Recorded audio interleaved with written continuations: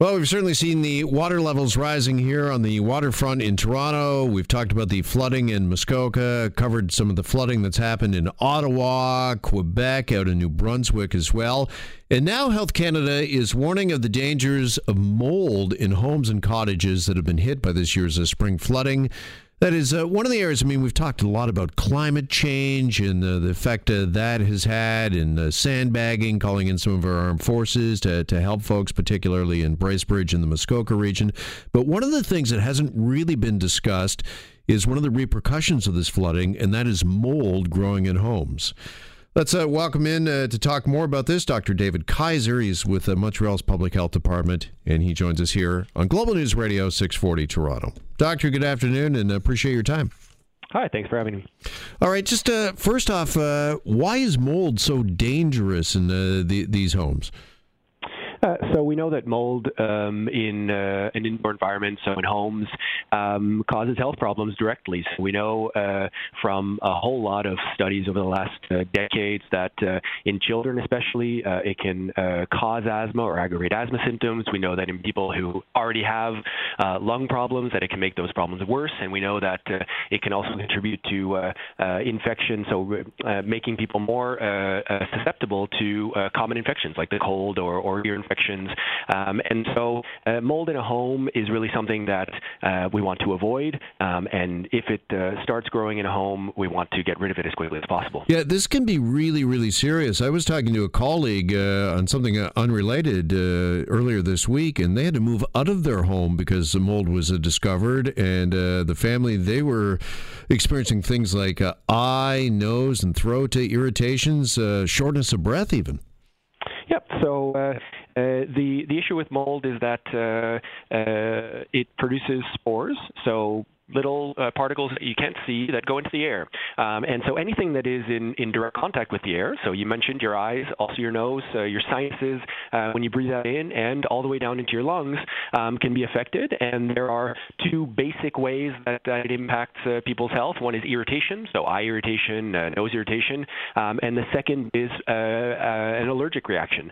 So that's where people with already underlying what we call rhinitis, so allergies that lead to a runny nose and to congestion, or things like asthma, can have their problems get a whole lot worse. And mold, I was surprised to find this out, is actually the most common indoor air contaminant in Canada? Yeah, so what we know from studies in different cities and across Canada is that there's, depending on which measure we use, there's anything from, let's say, 10 to 30% are the numbers that we often see of homes that have some indicator of mold contamination or of water damage that can be related to mold contamination. All right, so as a health professional, you would like to stress to those that have been in flooding areas and regions, and maybe you can speak to us a bit about the experience there in Quebec. I know a lot of people are just worried about property and property damage, but obviously they really need to think about mold and the possibility. Yeah, for sure. So we're in a lot of places now in a phase of more recovery, people going back to their homes and trying to assess the damage and do something about it. And what we know and what I was able to see directly a couple of years ago when we had our severe floods in Montreal is how quickly mold grows when there is water in a home. And so what we know is that after as little as 2 days, you can start to have mold growth. And so water comes in. As soon as it starts going out and you have water damaged materials that are exposed to air, mold settles on that and you can have mold growth very quickly. And so there really is, there are a couple of basic safety precautions that are recommended for people, so either volunteers as they're helping out or for people who are going back into their homes.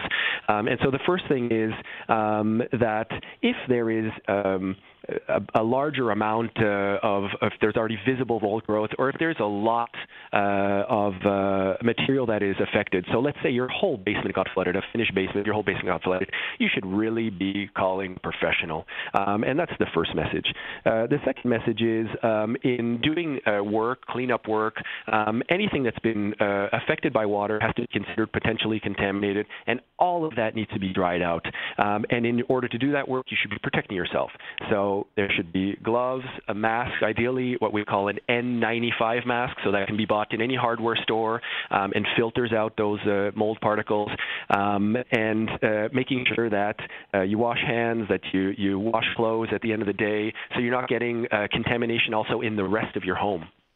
All right, listen, we wanted to get you on this afternoon to talk about this because I think, again, it's maybe something that's overlooked by a lot of people that have been affected by the floods. Obviously, you get very concerned about the physical building itself and the condition, and maybe not think about some of these other airborne possibilities, including mold and the effect it might have on your family immediately or down the road. So thank you so much for the time, Doctor. Really appreciate it this afternoon. Thanks so much for having me. Have a good day. You as well. Have a great weekend. There goes Dr. David Kaiser of the Montreal Public Health Department.